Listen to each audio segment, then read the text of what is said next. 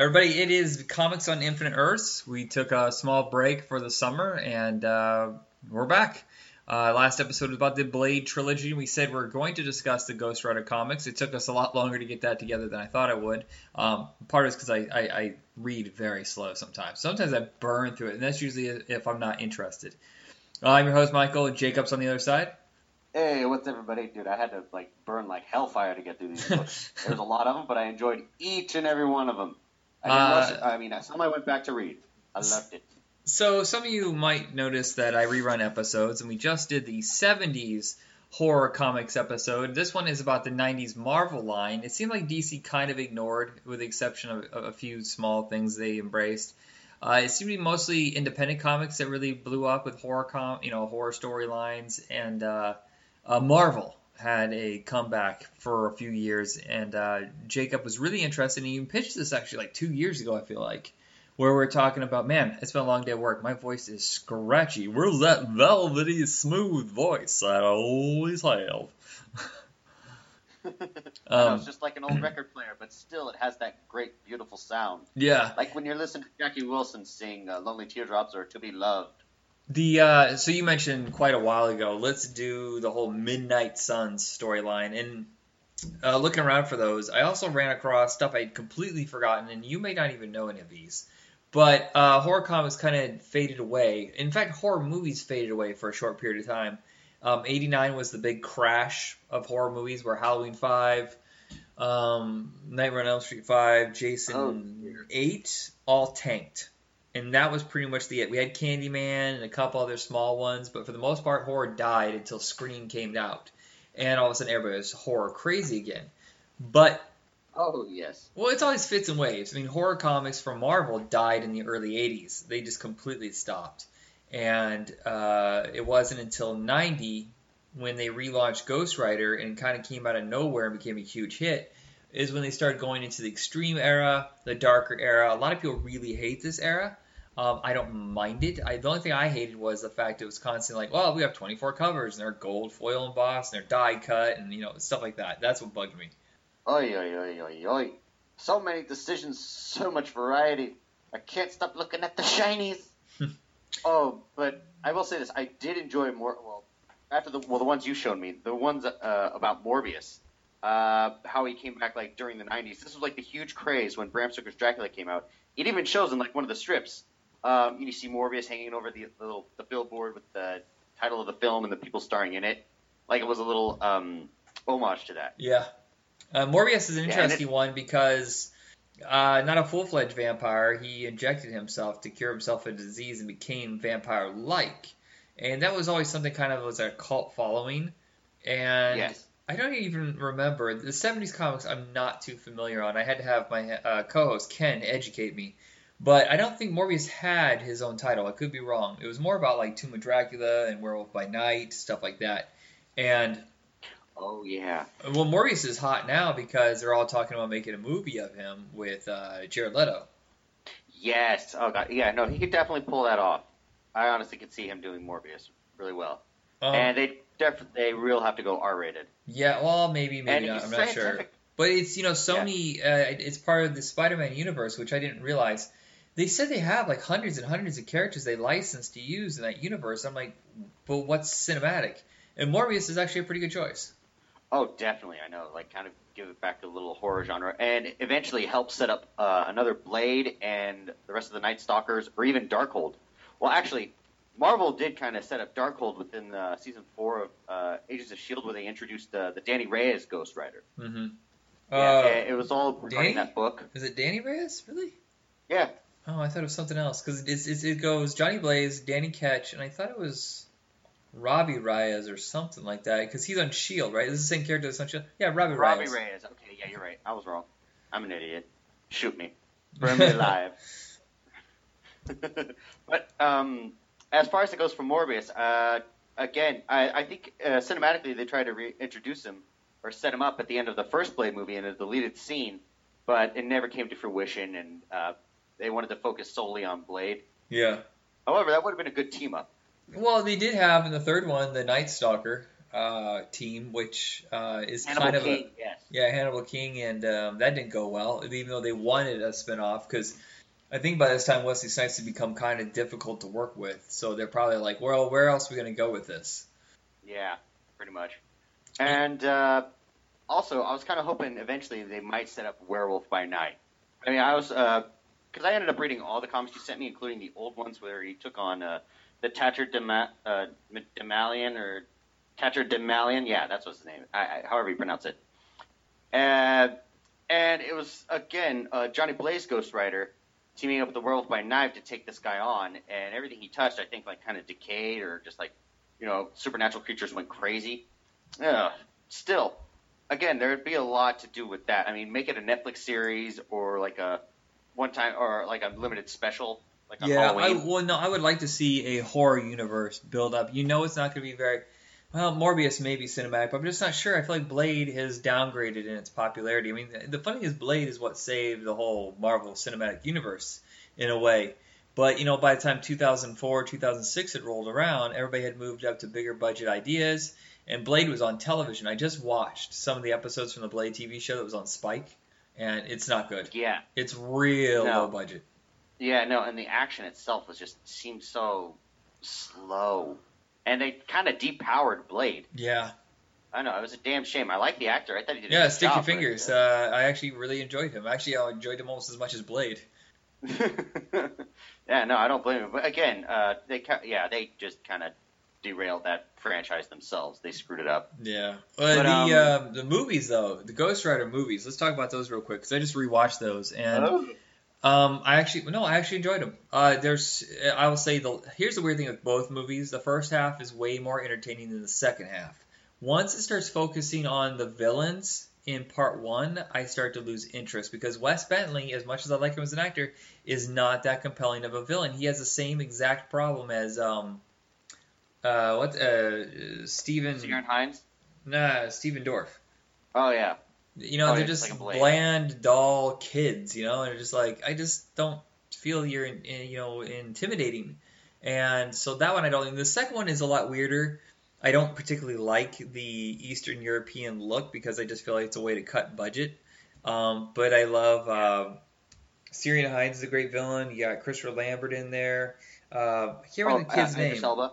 What's that? Oh, Idris Elba. Yeah. He's great in that. I don't remember the kid's name either. But I know his name was Danny. I was like, oh, is that how they're going to set up Danny Ketch? It actually was. I didn't even know that until I read the Wikipedia on it, that it was Danny Ketch. Did I miss the last name? Possibly. I don't even think they said his last name. Other than he's a kid who has hell power. Yeah. And he was supposed to be the vessel of Satan, or Mephisto. Okay, so right before we get into all the Midnight Suns, so the other things that happened in the 90s was Vampirella was revived and became a cult following. We had the whole Marvel Clive Barker line. For some reason, I can't remember it, but they did like a Nightbreed comic and a Hellraiser comic. We had Chaos Comics, which did Lady Death. I remember. I feel like there was adaptations of like Leprechaun and Warlock, and I think there was Puppet Master comics and stuff like that. Even Marvel started bringing back some of their scarier characters, like Werewolf by Night had a brief miniseries. He had a great one in '98, which not a lot of people remember was fantastic. Deathlock had come back, who was basically a zombie assassin. Pretty much, yeah. I never even knew of Deathlock until I played the video game Maximum Carnage, and then I kind of read into him. And saw how he and Johnny Blaze were like similar, especially after Johnny was revived. How are they similar?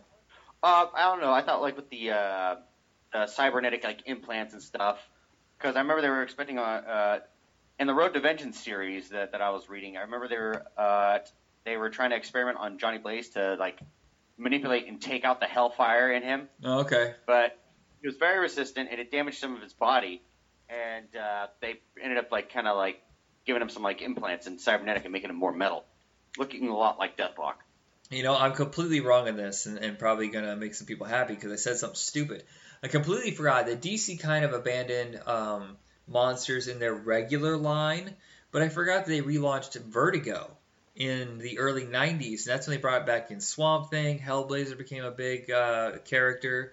Those are more mature, darker titles. But they're not. The DC way of doing it and the Marvel way of doing it in the 90s was completely different.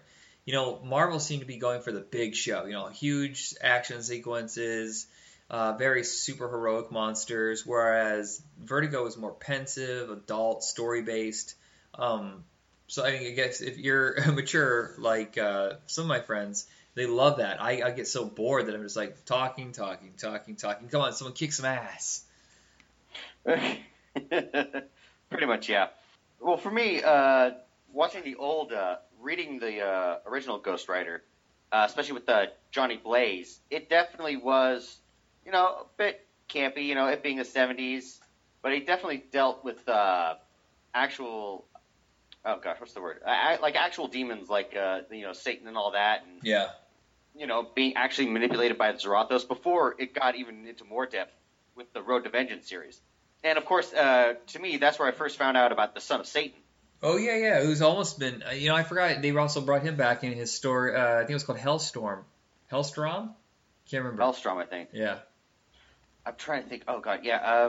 So yeah, there was that. There was that little series that Stanley, I think, wanted to branch out more into like the supernatural monster kind of era, and bringing Son of Satan was kind of was like a step towards that. Yeah. Well, Johnny Blaze is like an amalgam of two huge things in the mid-70s. Evel Knievel and Satanic Panic. When everybody was obsessed with cults and Satan worshiping and stuff like that.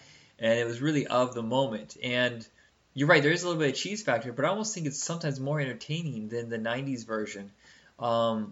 Well, I'll say the villains are better in the 90s version because I think they focused on giving an overall arc instead of just whatever random issue it was. Like, let's just throw in a villain.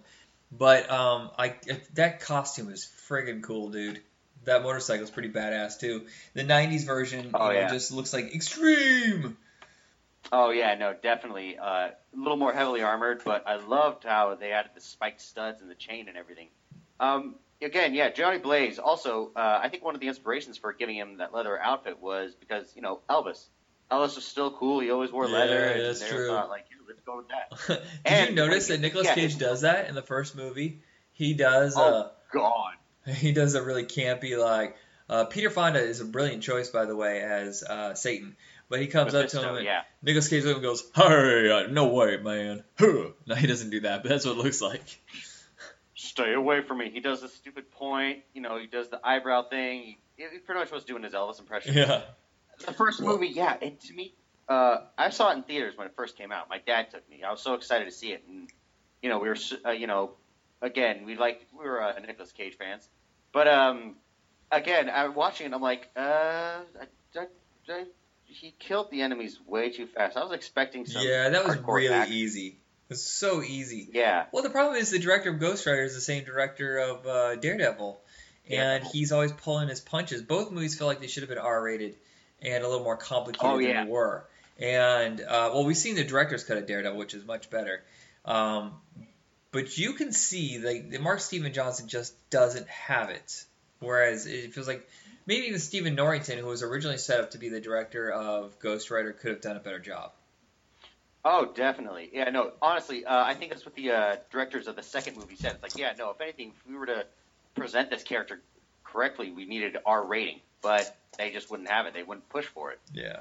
Well, I like those guys that did Crank, right? Oh, Neville Dean Taylor. Yeah, they did Crank. Yeah, and Gamer. Actually, yeah, Gamer was a great concept. That was an underrated movie. Oof, I'm not a fan of that one, but I know everybody else is. Yeah, no, it's a trip. That's for sure. Yeah, Nicolas Cage, he himself wanted an R-rated Ghost Rider film. Well, he says it right now. It's in the news. Like, as I was bringing up Ghost Rider, it was brought up in the news. He wants an R-rated reboot. I don't know if he'll be in it because I think people are kind of tired of him, but I'll say this. Everybody's talking about Mandy right now. Yeah, that and he'll want... Oh, I'll have to look into that. I think it's on Netflix, if I'm mistaken. Yeah, 93% on Rotten Tomatoes. It's just fucking killing it, and I hope it's his comeback, but I just don't know, man. I don't know if they're gonna do it. Oh yeah, no, possibly not. I don't know. The problem. Okay, so this is what he said regarding Ghost Rider. The problem is it's very hard to take a family of children to a movie, and they made it a PG-13 movie about a superhero who, oh, by the way, also happens to have sold his soul to Satan. So it's not the commercial concept or vehicle. but it certainly is the most interesting point and the most thought-provoking. I think if you look back on the movies today, that aged well. Probably not. Honestly, the first one to me was just a boring Western when I tried to rewatch it, even the director's cut. And it was kind of cool. I liked Sam Elliott. Don't get me wrong. I loved Sam Elliott. His presence was awesome. Him being the original Ghost Rider, Carter Slade. But it really took away the mythology of Zarathos. Yeah, that's true. But they left that. Yeah, but they left that in the second movie. And again, they definitely went cheaper with the Eastern European, backdrop and locations. But the villain I thought they brought in was Tattered Malian. It was like one of the gang guys following him, and then he comes back, and everything he touches decays, except the Twinkie. Well, that still survived. It's the same. See, he kind of has the same powers that. Who was the villain in the first movie again? Blackheart. Blackheart, and of course he has Pestilence and all the other ones with him. But yeah, he had that kind of thing where he would touch them and they would rot. So it seemed like it was I wasn't even sure if it was a different character for a little bit. I was like, wait, hold on, is this the same villain for the first movie? Did I miss something? Yeah, it almost seemed like it. And other than Nicolas Cage, it definitely had a different feel from the first film. I felt it was more heavy metal and a little bit more trying to be horror. Yeah. Which I thought was the direction it needed to go in, and the action was better. I really liked the action. I'm like, this is how it's a lot of fun. I love seeing, especially in the comics, but if they do all the chain stuff, where he just like whipping around and breaking people in half. But I kind of wanted to see, did they do it? I missed it, where they turned his chain into Chinese stars and they flew and tore people up and then came back together. No, I don't. Damn. I don't think so. That'd be fucking awesome. Yeah, they do that. I forgot to send it to you. It was too late, but I had the first 5 issues of Ghost Rider collected in a trade paperback, and that's one of the things that he takes on. I want to say he takes on. Oh, damn it, Black.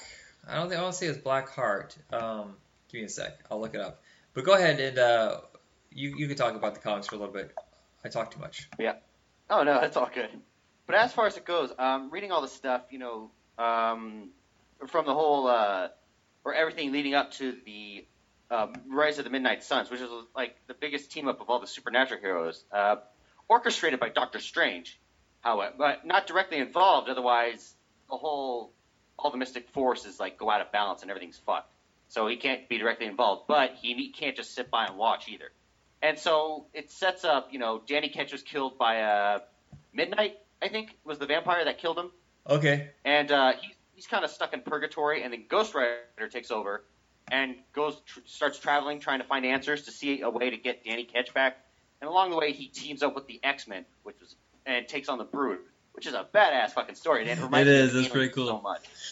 Oh God, yes. And him teaming up with Wolverine and Beast later on another assignment, and then War Journal happened before, I think. It where did. he teams up with you're Punisher right. to take down these. Oh my God, I love that sequence too. I was like, fuck yeah, yes, so metal. And leading up to that, his collaborations with all these characters, seeing how tormented he is, and he's starting to be compassionate and develop human feelings, like even for Danny's girlfriend and his family. He's starting to care about them. He's being more than just a spirit of vengeance, slaying all the wicked, but only the ones that deserve death. If like some he finds that he can find redemption in, and he kind of eases off.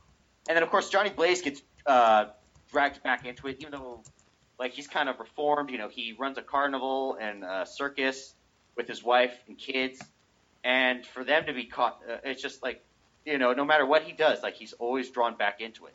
Like hell, he wanted to try and kill Danny Ketch when he reemerged because he thought it was Zarathos, but it was a different kind of entity. I remember he shoved his shotgun in Ghost Rider's mouth to get rid of him, and all of a sudden the flames from Ghost Rider went into the gun, and then it became like a Hellfire gun. Yeah, and then that was Johnny Blaze's main weapon. And then later on we find out, Lilith, who's like this ancient demonic being trying to come back into the world, by using the soul of like Danny Ketch, mutating him and just causing hell on Earth. And then, of course, we eventually lead up to him talking and finding Morbius, who just became a vampire. And there's there's also a side story where there's an agency who's trying to find these supernatural characters and harness their power. And it gets a few issues later, we find out more about them, little by little.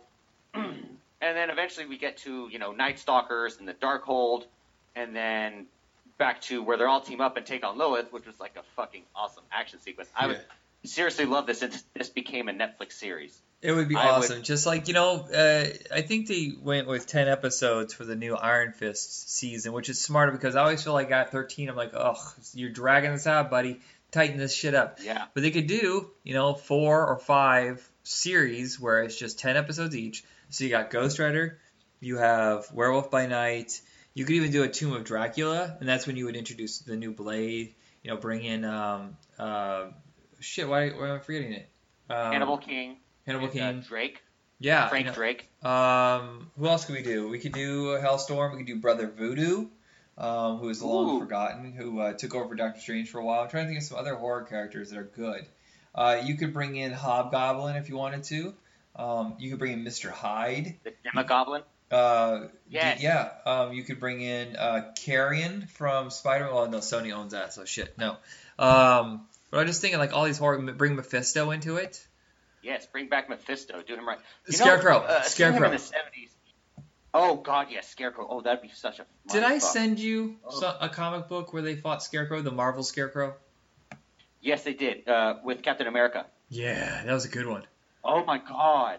That should be an episode on its own. That'll be a trip. Do you remember Jack-O-Lantern? He was also a Spider-Man villain who was kind of like always a nemesis of Spider-Man, but also Hobgoblin. I'm trying to remember. He had a big pumpkin. He had a pumpkin for a head. It was on fire. Oh, yeah. Yeah, I think you saw him in one of these issues. Hey. Yeah, and you said Decay. Death Watch. I think Death Watch is the one that's responsible for his sister's death. But I know Blackout was part of it, too. See, here's the thing that confused me. I just looked it up. So Blackheart, the son of Satan, is the villain in the first movie. But then the one that's played by Johnny, whatever his fucking name is from Empire Records, Johnny Whitmore, I think, he played Blackout in the second movie. Oh, okay. Oh, Blackout and Black... What's the difference? I don't know. Same villains, it seems. Who else we have? We had Nightmare. Nightmare's a good villain. Oh, yes. Oh, God, yeah. No, Nightmare is somewhat sympathetic, however, but... No, wait, no. Nightmare's different, isn't he? What was the first one I was thinking of, like, an actual vampire. He was an assassin.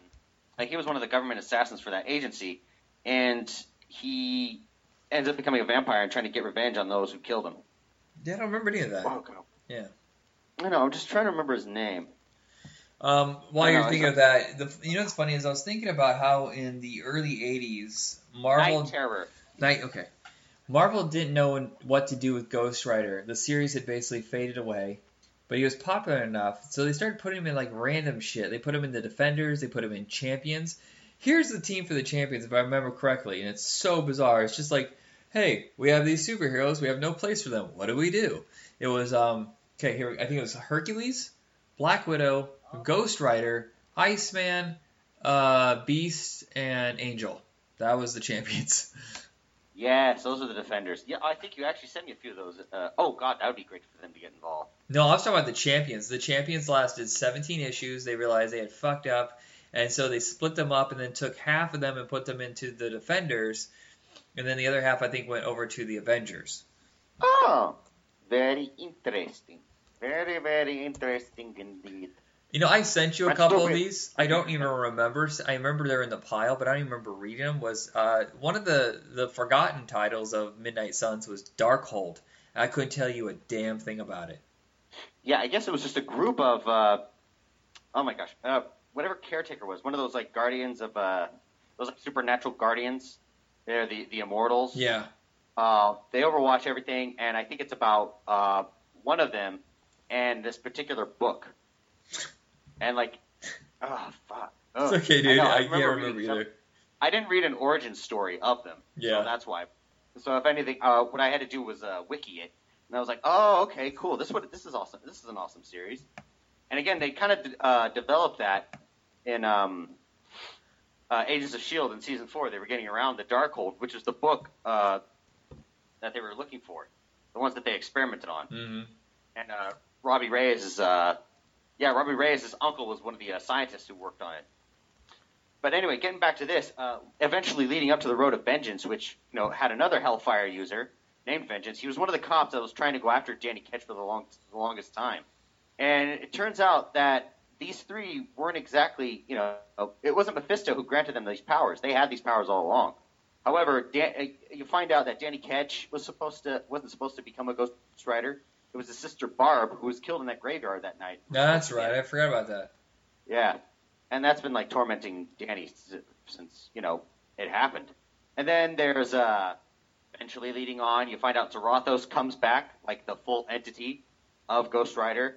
But, however, the strange thing is Danny Ketch and Vengeance are still, demonic, are still like, fire demons and can manipulate Hellfire. So it just becomes much more complex and more detailed, but so damn interesting. I want to finish reading it. I want to know, because, again, Lilith from Midnight Suns comes back, like, she bears her children again, like Midnight and all those other demonic piles of shit. Yeah, but still, again, I would love to see the Road to Vengeance come into fruition eventually, cinematically. Yeah, well, I think Marvel's going to run out of stuff to do with their superheroes. They're going to have to explore the supernatural. I mean, they do have Doctor Strange, which is metaphysical and a little bit in that world, but there's a lot to explore. Yes. I'm trying to think of other ones that they could adapt, but while I'm thinking, I don't want to forget our sponsor, because that would make me an asshole, because he sent us these great comics. Loves to Read on Amazon and eBay. Check them out. They sell books, movies, comics, all sorts of odds and ends in the entertainment world. If you like video games, board games, stuff like that, you check them out. And thank you for being our sponsor. Loves to Read is the company. All right. Yeah. Also, one more thing. Mentioning Doctor Strange, yes, that's the great thing about Marvel taking the step in like another genre. Kevin Feige himself even said he wants to go into different genres other than what they have already with their superheroes. Yeah, well, they have space. Space has been a knockout for them with Guardians of the Galaxy and now Thor. They're fast tracking Nova to go along with Captain Marvel. That's a place to go. But I feel like there's got to be something in the horror, darker universe. I'm just trying to remember the stuff that they did. I feel like Sleepwalker was another one of those somewhat horror superheroic. Do you remember Sleepwalker at all? No. There was a fit of superheroes from that era that were revived, and they were hot for 1 minute. Sleepwalker was one of them. Darkhawk, do you remember? Or not Sleepwalker. Sleepwalker and Darkhawk. Do you remember them? Do you remember Darkhawk? Mm-hmm. I'm gonna have to find these comics, man, because see, you're a lot younger. You were like 2 when those came out, so I'm not surprised you don't know. But I thought maybe Darkhawk had a revival. I thought he became one of the Young Warriors, but I could be wrong. Sounds awfully familiar. I'll have to look it up. I'll have to reread Warriors. There was one called Slapstick, which was a comedic one in the Marvel Universe, where he was just basically chaos, and he was like Mr. Mixolydic, but a good one. So he would just cause chaos in order to defeat the enemies. Let's see. We had Deathlock coming back. We had Nomad, which was Captain America's sidekick who decided to hit the road and grew a beard, long hair, and a shotgun, which was a terrible idea. Mm-hmm. Almost. Then I think that's where they got the idea for Hobo with a shotgun. Yeah, they had one called Fool Killer. Fool Killer was a psychopath who, if he thought someone was not to his pleasing, I guess, that he would call them a fool and then he would kill them. What? Yeah, it ran for a surprising amount of time. It's strange. The 90s are such a weird hodgepodge of Marvel just throwing whatever they want at the wall to see if it'll stick, and it sold well because it was a speculation market. Oh, wow. Damn. Well, shoot, honestly, I really hope they branch off back to Howard the Duck. I mean, that could be comedy.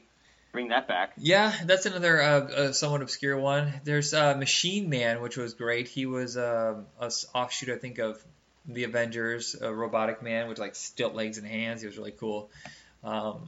So there's got to be other ones that were really big in the 90s from Marvel that I can't remember. But yeah, it was just like that brief moment where they decided to revive horror comics again, and it went like gangbusters for about 3 or 4 years there. You can tell. I was looking through the miniseries events for Ghost Rider, and I was like, oh yeah, so 3 years later, Morbius was gone, Darkhold was gone, Spirits of Vengeance, I think, was gone.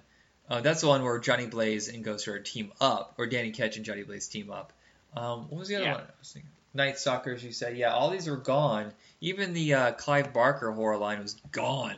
So it was just Ghost Rider holding it up until, I want to say 98, and there was another small, brief revival. Like I said, there was a Great Werewolf by Night miniseries, but there was one where, I shit you not, the Punisher died, and they brought him back from the dead as an angel of death. And he had glowing, like, telekinetic guns, and he had, like, burning eyes. It was actually pretty cool. Oh yeah, no, for sure. Oh, that is actually pretty cool idea. But yeah, I think John Barenthal would be down for that. Yeah, I'd not a love lot of to people see him liked do it. that. Bernie Wrightson did it, and it was absolutely magnificent artwork, but it just didn't take off. No, sadly no. I'm wondering if Daredevil season 3 is supposed to be coming out soon. I'm wondering if Punisher gets another season, they might develop more into like a supernatural kind of thing. You know what? Maybe have him team up. What I would like is if, for some fucking reason, that they would decide, hey, you know what? Let's not shoot him in the gut or the shoulder every single episode to the point where he can no longer fight, and then the next episode, oh, he's fine. Yeah, he was on deathbed yesterday, but he's cool now. I'm like, what? No. Oh man. Again, only time will tell, and hopefully, well, with what Disney's done, I mean, maybe they'll probably pump the brakes a bit. I mean, they're doing that with like Star Wars, considering that Solo wasn't the financial success they were hoping for. Yeah, I want to see it though. It comes out on video in a couple days here, and I would love to view it. I'm buying it. Yeah, okay, well then that's my linchpin in, because you always give me that voodoo. That voodoo that you do so well. Oh hell. Oh, damn right. You know this. Is there anything else while we're here? Because I feel like it's a hodgepodge of stuff that we've missed over the years that we haven't covered. I still want to do the Clerks comic book with you. Oh yeah, there's still that. Yeah, I don't know. I feel like I send you so many comics. It must be getting overwhelming. If you need to donate those, I would totally understand. Oh, I'm not giving up these Ghost Rider ones. That's for damn sure. Okay, so I think that's it for this episode. A little shorter than usual. I'm beat. Honestly, I just got done with work and I realized I didn't have a whole hell of a lot to say. It was fun revisiting it. I actually prefer the 70s. There's still collections of Ghost Rider out there called the Essential Collections that are in black and white. And you can find them on eBay, most of them for like, $10. It's nice. There's usually like 25 issues per book. It's nice and thick. Mm-hmm. Oh gosh, but yeah, no.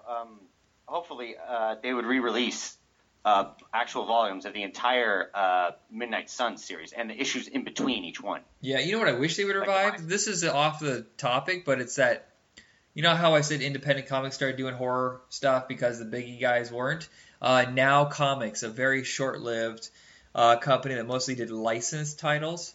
They did for 2 years a excellent Fright Night adaptation, which is lost because I don't think anybody owns the rights to it. I don't know where or what. Who has, I would love to see that reprinted. Oh, wow. Yeah, no, that would be something to see. I would love to read that. Oh, man. Because, Fright Night's definitely like one of my favorite vampire movies. I mean, I've liked it even since I was a kid. I mean, as a kid, I just thought it was funnier than hell, especially when he said, "Kill them both." Both. Oh, yeah. Fright Night, for real. Tom Holland, the guy who wrote and directed Fright Night, he just did a comic book about the early years of Peter Vincent. You can buy it on his website. I think it's crazy expensive, though. I can't remember. Let me look this up. I want to say it's like $25 for... I don't even know how thick it is, but Tom Holland, Terror... Why did I think it was crazy download? Oh, it's digital download. It's $5 or $9.99 for Fright Night, the Peter Vincent Chronicles issue 0, whatever the hell that means. I never understood the issue 0. You just either issue 1 or none. There's only 390 available. Why is one more than the other? That's what I'm curious about. I don't know, like limited availability Oh, possibly? no. $5 for the digital version, $10 for the actual physical copy. The shipping's probably going to be $14. That's the only thing that bums me out is I'm really excited about this. But, well, I mean, does that mean Peter Vincent had a horror story first? I mean, that would negate the fact that he didn't believe in monsters. Oh, here it is. It says, a 24-page original comic book based on the story by Tom Holland focuses on the adventure of Peter Vincent immediately following the events of the first film and serves as a bridge into future Fright Night comic books. Yeah, so that's what the Now comic book series focused on was post Fright Night 2, and they tackled aliens, they tackled goblins and werewolves and stuff like that, and they took on Evil Eddie. Evil Eddie came back for a big arc, and I felt like they were building up to something really big, and then all of a sudden Now Comics canceled it. And they would start doing like these 3D versions and a big epic version, like annuals and stuff like that, but it was nothing new. They were just repackaging old issues, and that upset me to no end. Oh. I hate it when they pull shit like that. Yeah, I know. They pretty much beat a dead horse. Oy, hey. All right. But so, anything else you want to say before we go? Just bring back Ghost Rider, please. Take my money, Kevin Feige. Did you watch it on Agents of S.H.I.E.L.D.? I think I asked you that already, but I didn't see the episode. Yeah, actually, I did. I honestly felt like I didn't really have to watch the previous seasons to know these characters or anything. But again, that was the only reason I watched that entire season was because of Robbie Reyes, Ghost Rider. Okay. And it was badass. Oh, dude, the '69 Charger was badass. Nice. That's what he drive. Yeah. No. Oh, it was done right. It was done wonderfully. I'm glad they didn't update it, so it was like, Ghost Rider's on a Segway. Awesome. On a hoverboard. Yeah, and it did show diversity. It was pretty nice how it got a little cultural there too. Yeah. And and the origin was spot on too. I mean, it's as far as origins go for like the Marvel Cinematic Universe, they definitely do it justice. So I don't know where we're going with the show after this. You and I have so many other shows we got to tackle, but this was nice to buffer it until we get the next season going. Next season, of course, we'll be bringing back Avery and Cameron, and we'll be discussing all sorts of random things throughout the Marvel DC universe. Not so much independent comics. It's really hard to find a good independent comic that both of us enjoy. But you and I will try to throw in the Clerks comic book. I'm going to try to see if I can get the something else that Kevin Smith wrote for you, like maybe the Green Arrow run that he did was so good. Something I got. Oh yeah, I forgot. I'm stupid. I have the whole Hawkman and Atom stuff that we're gonna do later. Ooh. Oh, you know what? There's a horror title I picked up we haven't read yet. The Astounding Wolfman by Robert Kirkman, the creator of Walking Dead. It looks like it's a lot of fun. Oh, awesome. So yeah, there's a lot of stuff we're going to finish. I swear, I promised 2 years ago we're going to finish the Death of Superman trilogy. So. You know, Reign and Return, Funeral for a Friend, all that stuff. Yeah, and of course, Doomsday, the Doomsday arc. Yep. Where we actually get to find his origin. And, oh my god, dude. Well, that turned into a 4-part series now. But then we also are going to do Nightfall. Not you and I, but me and Avery. We're going to do Nightfall. I just have a whole bunch of ideas. Just depends if everybody can line up with it. So we'll see where we go from there. And thank you for checking us out. We're on Facebook under Retro Rock Entertainment. And have a good night. All right, everybody. Namaste and good luck. Ghost Rider, motorcycle, hero, ba ba ba.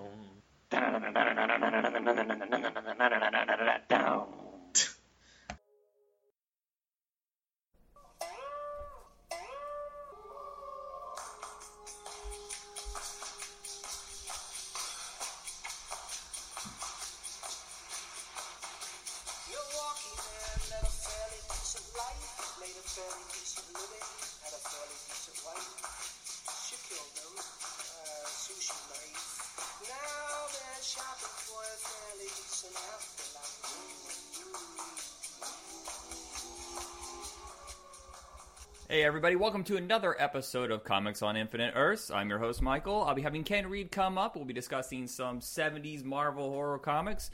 Kind of with the holding point is the Werewolf by Night series that I read. And before we get into that episode, I just want to say check out his podcast, TV Guidance Counselor. It does stand up throughout Boston, so check that out. And also our sponsors, Jametsco.com. For all your pop culture wares, if you want some t-shirts, hats, patches, household goods, clothing goods, stuff like that, check out them. And if you're looking for pop culture media, so like comics and movies and stuff like that, check out our sponsor, Zen Monster Media, and they're on Amazon, eBay, and stuff like that, independent seller, and they're cool enough to provide us free comic books to read for the show. And hey, let's get started with that episode.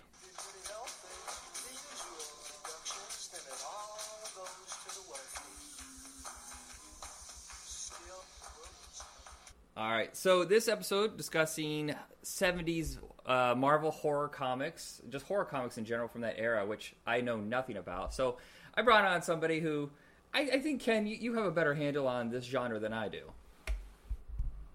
I think so. I'm a big horror comics guy. I wasn't allowed to read horror comics, and I wasn't allowed to watch horror movies either until I got into my teenage years.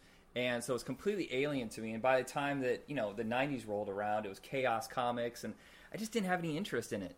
So I just picked up Werewolf by Night out of curiosity, like the Essentials collection. But I think I made a mistake in getting Volume 2 because it was the cheapest of the bunch. Did you read the entire run?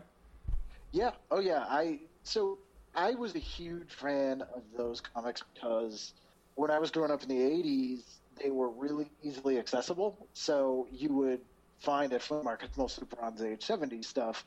And I always like horror, and you couldn't really find the 50s horror comics very easily. And there wasn't that much horror comic stuff happening in the 80s. They brought it back in the 90s in like a very extreme way, which was not the band. That'd be a whole different thing. But and so I was, they were cheap and I loved them.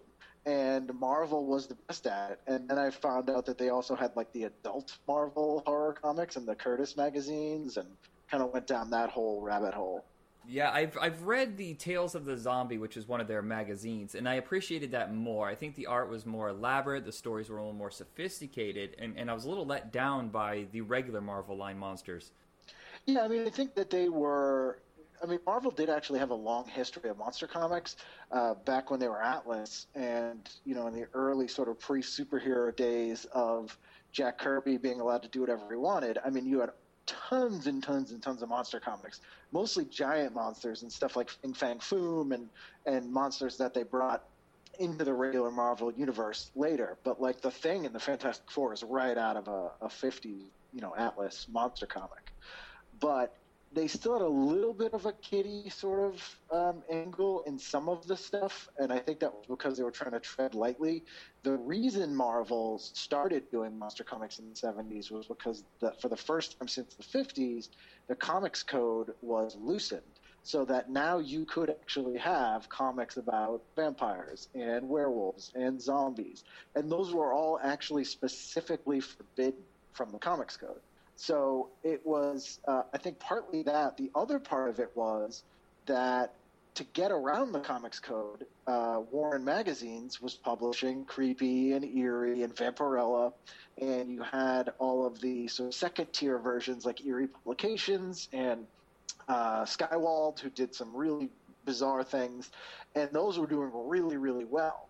And so I think Marvel thought, there's an audience for this clearly, so let's do it now that we can. Okay. So were the magazines available on the regular shelves, like with every other magazine, or were they still kind of like a hard-to-find item? No, they were regular newsstand magazines, because in the 70s you also really didn't have the direct market either. So it was really only newsstands and supermarkets and that sort of stuff. And magazines actually had much better distribution than comic books did in the 70s in a lot of ways.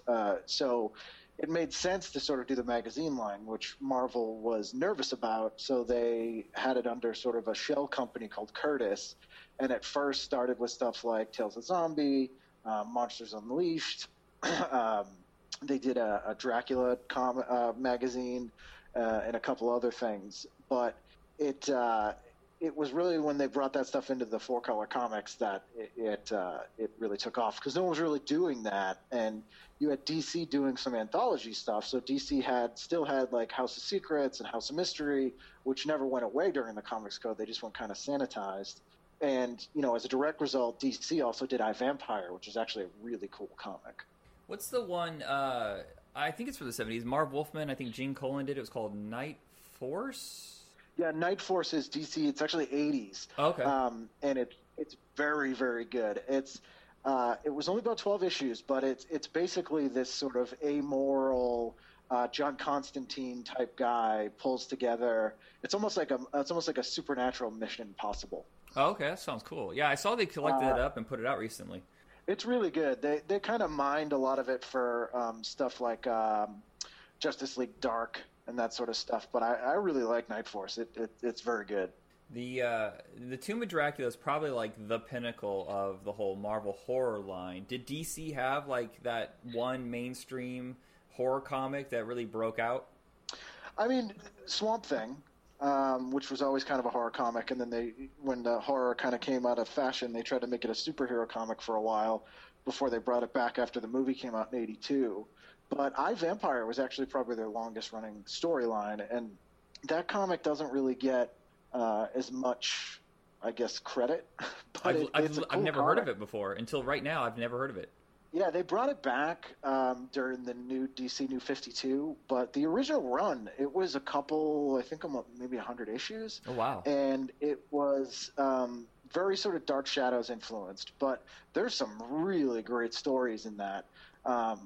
The Marvel Tomb of Dracula gets a little bit much. Blade was obviously the breakout character from that comic, which I think is what made it last for so long, because they had a superhero basically. But I really like Werewolf by Night, even though it's probably one of the sillier of the ones that they did. And Moon Knight came right out of Werewolf by Night. They created that character, and the original sort of idea behind that character was that he was essentially a werewolf hunter that was employed by sort of an Illuminati type organization. Well, it's funny how the characters changed too. It's gone so far beyond that now that you know more about Moon Knight than you do about Werewolf by Night. Oh yeah, I mean, Werewolf by Night is a pretty one-dimensional character though as well. I mean, they really tried to make it a little bit more, I guess, deep by having it be, it's a curse that he picked up from his father, and there's the whole thing with the Darkhold, but it's still a silly comic. Like they named the character Jack Russell, like a dog, as a joke. And it's the Incredible Hulk TV series sort of model. The constantly roaming the earth looking for a cure. It just gets kind of tired. But Marvel had, Satana and Son of Satan, and Man-Thing. The Man-Thing comic was a great horror comic, and so they were really doing some interesting, weird stuff. And Ghost Rider was actually created by someone who had done a similar character earlier for.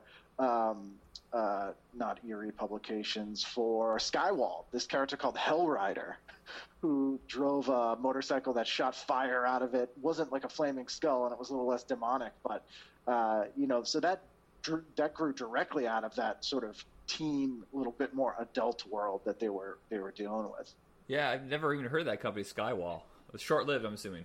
Skywall was around for about 10 years. It was a little bit sleazier than Warren, and they did magazines like I can't even think of any titles now. They had like 4. Scream was one of them. They had, I think, 4 different magazines that were like sort of their creepy, eerie, and they had amazing artists and just really weird stories. That's what I've discovered about a lot of those is the talent behind the Independents and the Curtis magazines was, I just think, an upper echelon compared to what they were doing in the monthly regular comics. Okay, so I know Mike Ploog started off on Werewolf by London, and Werewolf by Night. What? Yep. Werewolf by Night, and I never got to see that art because, like I said, I bought the second one, which is Don Perlin and Doug Munch taking over. Right. And I feel like I need to go back because I've seen Ploog's art and it's amazing. And I'm like, oh, something's missing here because I'm not a huge Don Perlin fan. He's the guy who drew the run that we discussed on our last episode, the New Defenders. Yep. This is sacrilege right now, but I don't really care for Jack Kirby's art. And Don Perlin seems like a student of Jack Kirby's style. I mean, I love Jack Kirby, but it's definitely a very specific, very stylized kind of art. And Ploog is just great at doing sort of creepy, sort of Graham Engels style horror comics. And he, I believe, and I might be wrong on the timeline, but he left Werewolf by Night and then did the Frankenstein comic, and he was perfect for that. Like him and Bernie Wrightson, their takes on Frankenstein are just amazing. Yeah, and I forgot Bernie Wrightson was on that initial run of Swamp Thing, which I've read the Alan Moore run, which the art's fine, but I'm just like, man, I bet you just kicked total ass with Bernie Wrightson. Oh yeah, I mean the Alan Moore run. It's Rick Veitch and Stephen Bissett and is great. But the original run with Bernie Wrightson is kind of setting the tone, and that's just amazing. You've read Cycle of the Werewolf, right? Yes. That artwork is stuck in my mind forever when I watch Silver Bullet, and it's a fine film. But when they show the werewolf, I'm like, no, nope, that's a giant bear. I want the Bernie Wrightson design.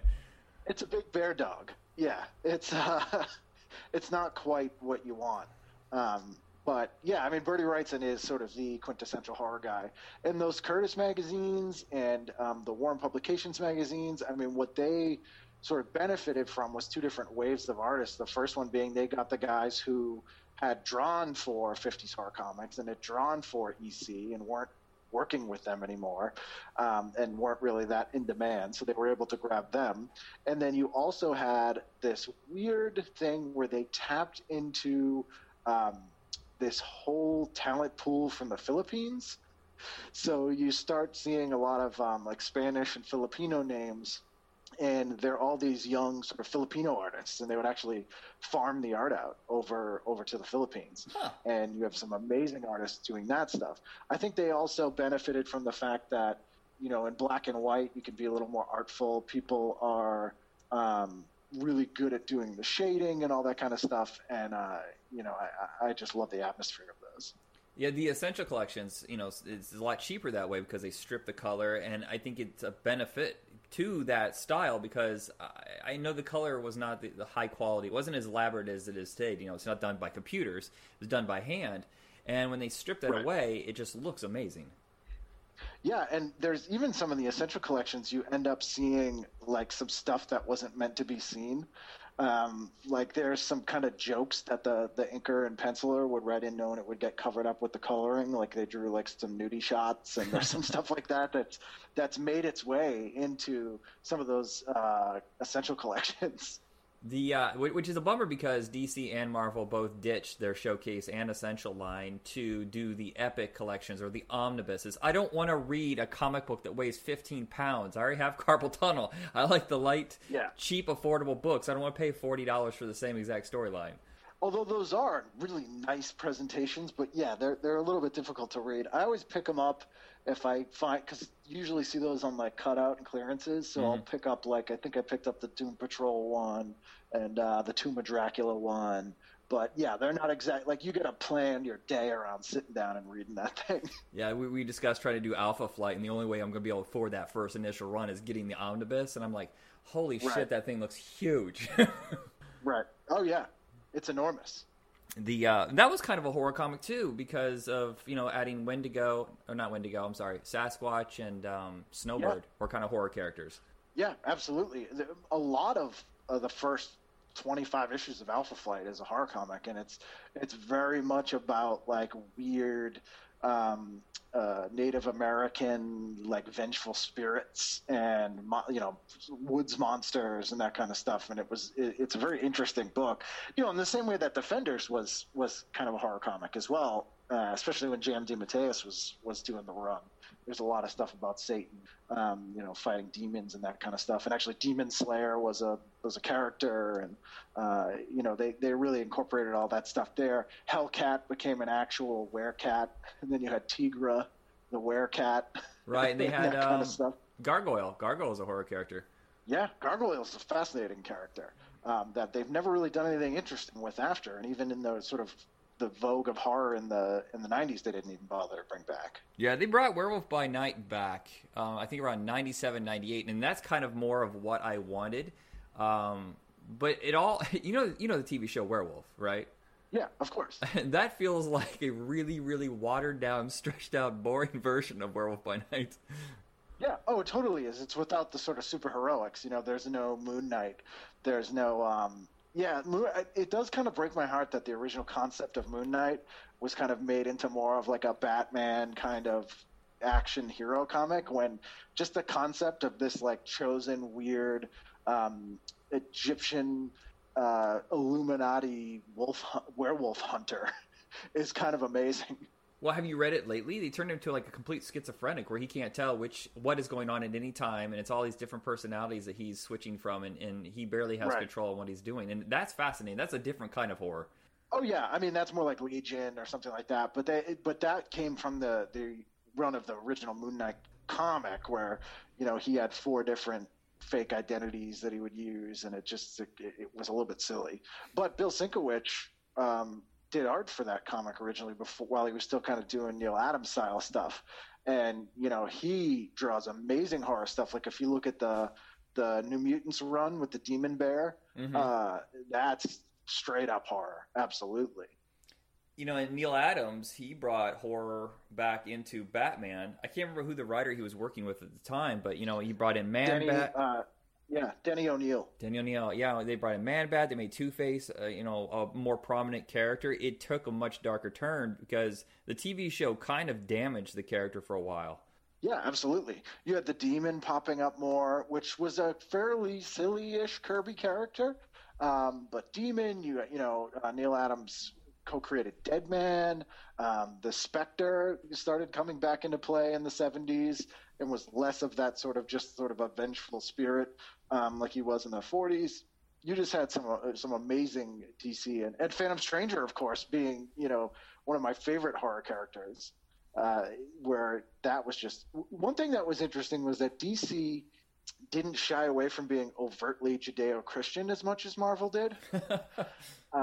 They sort of did sometimes, but there was a run in Ghost Rider where Jesus showed up. What? Like a bunch. And Jesus ended up, look like the traditional depiction of Jesus, and would come and help Johnny Blaze get out of jams and stuff. And it was supposed to be Jesus. And then they freaked out and changed it so that they just called him the Friend. And then it turned out that they made him actually an illusion by Mephisto. And that was the other thing. Originally Johnny Blaze had sold his soul to the devil. And then they sort of retroconned it so that it was Mephisto and that kind of weird stuff. But DC didn't used to shy away from it as much. The Spectre was literally the wrath of God. And they would then they started calling God the Voice, and getting a little bit further away from it. And they really got far away from it when they had a run on Swamp Thing that Rick Veitch was doing, where Swamp Thing was sort of falling through time because he sort of exists. It was this whole complicated thing with the Green and the Parliament of Trees, but it was a year-long storyline. In the final issue, it was supposed to end with Swamp Thing being the wood that the cross that Jesus was crucified on was made from. And it was all penciled and ready to print, and they freaked and pulled it and just put in a fill-in issue and never resolved the storyline. Wow, I didn't know that. I never got really past the Alan Moore, that initial chunk. Yeah, that makes sense, though. DC Comics has always been a little more apprehensive than Marvel. I feel like Marvel is leading the way. And of course, independent comics changed everything throughout the 80s. They're like, well, you can't do that, but we can. Yeah. Do you think there comics like Dead World and that sort of stuff going on in the 80s? Or The Crow, the original Crow. Yeah. Horror comics kind of died off in the late 70s. Is it because kids now were more interested in space fantasies? Because that seems like the thing. It's sword and sorcery and that kind of stuff? I think it was a combination of things. I think that it wasn't a novelty so much anymore because we were starting to get that stuff on TV, and you were getting stuff like Dark Shadows and The Night Stalker. They're showing horror movies on TV now. Also, you have sort of the rise of the slasher film and sort of a different kind of horror in that it's more modern. If you look at, not all, Ghost Rider certainly not, but if you look at a lot of the Marvel horror comics, they're period pieces. Tomb of Dracula takes place in, Dracula's castle. They bring it up into the modern age later, but, it was very sort of gothic and traditional, same with Frankenstein and that kind of stuff. So I think people were looking for more modern stuff, and the Monster Kid generation had sort of aged out of comics. And if they were still reading stuff, they were reading stuff like heavy metal or, the Warren magazines, Vampirella, and that kind of stuff. So surprisingly, I did read Vampirella, and I expected to be really shitty writing and art, and it just happened to have really sexy babes, and no one else was having sexy babes. I was like, no, this is actually legit. This is really good. Oh yeah, I mean, Vampirella was an anthology comic, and There were some great stories in there. It's just as good as any of the other Warren stuff. They tried for years. I think Harris Comics bought Vampirella in the '90s. And tried to make her more of a protagonist and stuff, and it's not. You kind of see where the character has flaws that can't carry a whole book, but yeah, I mean, those anthologies are amazing, and I think horror comics generally worked best in anthologies, and what they were doing with Marvel and with DC in the '70s was sort of moving away from anthologies and making them, the main character in the book, and that was different as well. Yeah, I think it's funny is that once all that started to die off, DC comes out with an Elvira anthology in the early 80s, and that was hot for a couple years, but then horror just kind of faded away. Yeah, it was Elvira's House of Mystery. They kind of rebranded the House of Mystery. Well, the other thing that you have, too, is that the direct market, which is comic book shops, those started in the late 70s. And they weren't beholden to the comics code. They didn't have to worry about stuff being pulled from a newsstand. So you were getting some more extreme stuff. That's when you started getting for mature readers comics, which was a first. And that sort of morphed into Vertigo, which isn't so much now, but absolutely was when it started, a horror comic sort of imprint at DC. Everything they did was a horror comic, even stuff like Doom Patrol. So it was, and actually Grant Morrison's run on Animal Man has some pretty horrific stuff as well. So I think it sort of morphed into that world rather than more the mainstream monster craze. And that's the other thing, the monster craze kind of died by the 80s. Yeah, Fangoria and Gorezone being available on your regular magazine racks might have had a thing to do with it too, because you're like, well, I could look at that, or I could look at what's going on. Like they show you the goriest thing in every movie, and I was fascinated by that as a kid. Oh yeah, and you can absolutely go out and rent that stuff too. So I mean, I think that made a big difference too. You could maybe. I was not allowed to, so I would sneak and say I'm going to go get comic books or baseball cards. Yeah. But I would spend a half hour. I would go to the grocery store, and I remember some lady's like, "You're going to buy those things? You're going to look at them all day. Do I need to call your parents? You're looking at those?" I'm like, I don't know where she got that accent from in Indiana, but that's how all old ladies talk to me. I'm going to call your parents. Yeah. I know who you are, kid. I'm curious, what was the first horror movie you ever saw? The first horror movie I ever saw, that's a tough question. I suspect it was Dawn of the Dead. That was absolutely the first movie we rented. We rented it on the day we moved to the house that we grew up in when my parents bought a house. It was August 1st, 1983. We rented Dawn of the Dead. I was 3 years old. I just turned 3. So that's the first one I remember seeing. I suspect I'd seen stuff other than that before then, because I know my parents used to take me to the theater. And I definitely saw things like Mother's Day when I should not have seen that. I don't know if anyone should have ever seen that movie. And stuff like that, and Tourist Trap and that sort of stuff when I was very, very little. But Dawn of the Dead's the first one that I really remember. Yeah, I saw horror comedies, and I saw them on television, so I don't know if that counts. Do you count Critters and Gremlins as horror movies? Yeah, absolutely. Okay. Absolutely. Because other than that, I would say Mutant. The very first horror movie that I taped off TV, because that's the only way I was allowed to watch them for a while, was edited for television, was Mutant with Wings Hauser. Oh, yeah. Which is a zombie movie, basically. And it has some really scary stuff in it, but it's also really terrible. Oh, it's terrible. But you don't know that as a kid. All of those initial horror movies that I saw have they're horrible, except for Return of the Living Dead, which traumatized me for years, and I couldn't watch zombie movies. And I saw Dawn of the Dead, which Dawn of the Dead fucked me up in a way that when I was working at a gas station in the middle of nowhere, I started rationalizing. All right, so during a zombie attack, I can hide here and here. No, that's not going to work. So I'll starve to death. Like that's insane. That's how much that movie affected me. But I think that's the case with everyone who saw it. I think that's what's built this entire zombie craze. I think so much of it, stuff like Walking Dead and how this stuff really picked up all of a sudden in the mainstream in the 2000s was, it's sort of wish fulfillment for a lot of people. And it's really fit into that sort of millennium, like survivalist stuff. And that, I think, is what appealed to people, whether they knew it or not, when the movie kind of first came out as well. Because, the concept of having like a mall to yourself was amazing. I actually went to that mall in 2005. I've seen that movie so many times that I went out of my way and went to that mall. And it was like the closest thing I've ever had to a religious experience. Wow. Well, I think the difference between zombies and the regular monsters is you can rationalize pretty much with every monster. There's a handful, like the Thing and the Blob. Those you can't. But even zombies, there's just nothing. There's nothing going on except they want to eat you. They want to eat you. They eat you. But like the Marvel horror comics and like the Hammer films that came before them, there seems to be some level of reasoning with any of those kind of monsters because there's still a memory of who they are or who they want to be. Yeah, I mean, I think that with Marvel, and one of the things that Marvel always excelled at, and one of the things that Marvel was known for, was the sort of tragic, flawed monster, or monster on the outside, heart of gold on the inside, or the curse of powers and that kind of stuff, which fits right into Frankenstein and Dracula and all those sort of classic monsters. I mean, especially if you look at the way that the Thing was written in the early days of Fantastic Four, it's that classic, man trapped in a monster's body thing. And so they really adapted well to having the sort of emo side of stuff like, Dracula. And yeah, I mean, you could reason with Dracula if you needed to. When he was written in that sort of way, because he was an aristocrat. I think I made a joke that vampires are like zombies that went to grad school that you want to have sex with, because really they're not any different as a monster.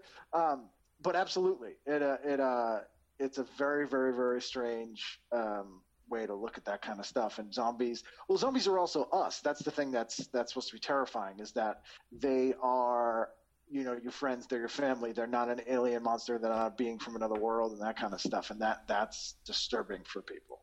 And the smart directors usually take that concept and make a social comment about it, which is missing from Tales of the Zombie, which is heavy on like the voodoo, that kind of the world. Original. Yeah, they were. I mean, that's what zombies were originally. It wasn't until Romero in '68 made them, and he didn't even call them zombies. He called them ghouls. Made them these flesh-eating, reanimated dead. That the voodoo aspect was gone. But Marvel really embraced that very '50s voodoo zombie, and it was this tragic figure. Like that guy was cursed to be a zombie, and you kind of felt bad for him. And that's a very different take than the Romero zombies. The one that no one ever... I didn't even know it existed, because I knew about all the other Marvel horror comics. The one that I completely missed, and it must have been really short-lived, was called The Living Mummy. Yeah, which is very much like Tales of Zombie. And they think they brought that character back as like a weird cosmic character later. No one generally likes mummies. Mummies usually just don't... Yeah, no one's favorite thing is a mummy. No one says it. Yeah, like watch Monster Squad. Well, who's your favorite monster? Well, I can tell you who was dead last. Yeah, a mummy's like if a vampire is a cool zombie, the mummy's just like a boring zombie. Yeah. Which do you prefer? Werewolves or zombies, or werewolves or vampires? It depends. I think werewolves are slightly more one-dimensional. But vampires, even though you can do more takes on them, some of the takes are just really boring. Yeah, it's just they seem more artsy. They seem more pretentious than werewolf movies. I don't like the romanticized vampire. Like, I feel like all vampires should be like Mr. Barlow in Salem's Lot, like a monster, Well, I like the Fright Night version where he is technically like a romantic character, but he's like a sociopath. He uses that romance to manipulate situations. Yeah, and when he goes full vampire, he is like Barlow, and I think that's a much more interesting take on the thing. The werewolf is always it's a cursed person, and they don't lean into it as much as the vampire, which is kind of like, yep, this is what I am now. But at the same time, I really like a lot of the takes on werewolves. Well, I think it's weird that so many times... Okay, so you usually have the mopey. I really wanted to like that remake with Benicio del Toro, but he's so depressed. I want to see someone enjoying it, but not a villain. Yeah. It always seems like, whoa, you like being a werewolf? Well, I guess we're going to make you the villain. Unless you're a teen wolf, then there's a loophole.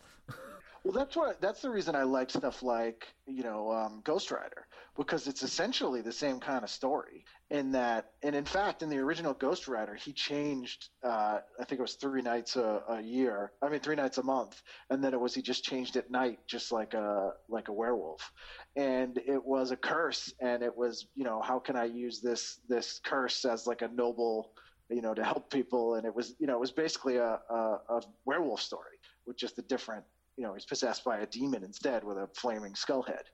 So I think you can take, and again, the Hulk, at least in the way that we've seen him in TV, is a werewolf story. Yeah, it's that's what the comic book is. Just real quick, Werewolf by Night. It's just basically a road trip where he's just constantly on the run. And that was, well, I guess that idea was brought up with the Fugitive TV series first, but our generation mostly knows it from the Incredible Hulk. Yeah, absolutely. But searching for a cure, never having a moment. Yeah, it has that silliness. As much as I like the Defenders, there's some silly stuff in there. You're like, oh, only in the 70s, early 80s would they have done this. Like, okay, the villains, Dr. Glitter Knight, really? He blasts a light out of his chest. It's no. Yeah, they're very like Marvel 2-in-1 level versions of those things. Pangloss? No, nobody's last name is Pangloss. Stop it. One-off villain. But the two that I did like was Atlas, who was like a Toxic Avenger looking villain, but he was kind of tragic in the fact that he got hurt on a movie set and he became, like, he was handsome and then he just turned into this grotesque beast. Yeah, it's kind of the way that they rewrote Clayface for the Batman the Animated Series. And the other one was Hangman, who, not that great of a villain, but he was like almost like his arch nemesis. He showed up so much. Yeah, and he kind of looked cool, which people enjoyed. Do you remember the Marvel guide that came out like 85, 86? Oh, yeah. Yeah, I had all the Marvel guides and all the DC Who's Who's. Those I used to read those more than the actual comics. Is it morbid that I read The Death of, the Handbook of the Dead? What was that, like 3 books? I read that over and over and over, and I think I read the rest of them maybe once. No, I mean, that one was the most interesting because it was characters you didn't see in the books you would get, the contemporary books. So, like, Captain Marvel was already dead, and all those kind of characters that, before people came back all the time in comics, which really didn't happen till the 80s when they started doing that. I loved that. That's how I discovered the Hangman, because he was in that Book of the Dead. I think he was taken out by Scourge, if you remember that villain. He wiped out a ton of those low-grade villains. Yeah, I mean, those were like one-off gimmick villains that would come up in like Marvel Tales, Marvel 2-in-1, Marvel Team Up, where they would just have this one-off thing, just like they did on at DC with Brave and the Bold and what was the Superman one? World's Finest. Yeah. Yeah. The in the last book they have Werewolf by Night, and they show a transformation which I've never seen in the books, because we see him as like the classic universal horror version of the werewolf. But there's the normal Jack Russell, him as the one that we always saw, but the final version is like this full on, like, how the end of The Howling they show the full body transformation? It looked like that. Yeah. And that in my mind is the perfect look for a werewolf. Yeah, it's big and scary and doesn't look like a person. One of my favorite comments about the Wolfman is John Landis says, he's scary, but he kills everyone by strangling them. So why does it matter if he's a Wolfman? And it's true. It's like, yeah, he's a Wolfman, but then he's just strangling people that just a man could do. There's no additional danger due to him being a wolf, which is why when you have these sort of vicious beasts, that is really terrifying. And actually, did you see What We Do in the Shadows? Yes. I loved the depiction of the werewolves in that, because it was really funny how they were like almost like a like a support group. But once they did turn into werewolves, they were terrifying in that movie. I guess they're making a spin-off of that, just about the werewolves. Yeah, and they're also doing a TV series of it too, which is cool. The werebear factor of American Werewolf in London always throws me off, even though it's an amazing film. That transformation is groundbreaking, but when you actually see the werewolf, you're like, all right, it's okay, but it's not what I thought. It's like a Russian bear. I mean, one of my favorite transformations is in Company of Wolves, the Neil Jordan movie, which is with Angela Lansbury in that movie as well. But they actually grow out of the person's mouth. So they kind of the snout comes out of the mouth, and then the skin just kind of drops off like old clothes. Well, they do that. They do an homage to that transformation. At least I assume it is in this movie called Late Phases: Cycle of the Werewolf, or not Cycle of the Werewolf, but it's about a werewolf. But Okay. that's what it is. It's like it's growing underneath the human skin, so you have to tear that off. It's like it's a beast inside the beast. So your outer skin's not changing, the inner is. So you have to rip off the human flesh to reveal what's really inside. Yeah, which is like the Beast the Beast Within. Did you ever see that movie? God, that's a fucking terrible movie. Oh my God, that's such a bad movie. The kid's a were cicada. I can only watch that as the Joe Bob Presents version. Yeah, I think that's fair. Actually, a lot of movies are only. I can only watch like certain horror movies if they're up all night versions or Monster Vision versions. Yeah, I had this idea once for werehumans, which are basically like these creatures that bite animals, and then the animals turn into like a naked human once a month. But they don't know, like they're stupid, like they don't know what the hell. If you imagine like a dog in a person's brain, in a person's body, like it would just be like, what is happening? Yeah, I think Nick Park did a good play on that with the were-rabbit. But why isn't other? Why is it always a wolf? Why isn't it like a were-chicken? Well, because I mean, wolves were always thrown in with horror and were terrifying, and especially where you look at where a lot of that Gothic horror came out of, that Eastern European, there's a lot of wolves. That's true. So just real quickly before we wrap this episode up, the other two characters I want to bring up that I thought were really cool in the 70s, but you don't see too much of now, is Morbius and Brother Voodoo. Yeah. Morbius was a weird one because they brought him back as a hero in the 90s. As like an anti-hero. And Morbius was actually before the Comics Code got loosened. They introduced Morbius, and the way they got around it was he was not a supernatural vampire. He was a science fiction vampire in that he was a doctor who was trying to cure some sort of blood disease or something like that, and became a vampire, which is why they called him the living vampire, because he wasn't a real vampire, but was a really cool character. And I always liked those sort of attempts at doing something supernatural through like a scientific means with those characters that Marvel would do. Brother Voodoo is Fred Hembeck's favorite character, who he used to bring up all the time when he would draw. And he's actually kind of a cool character. He's basically a voodoo magician or wizard.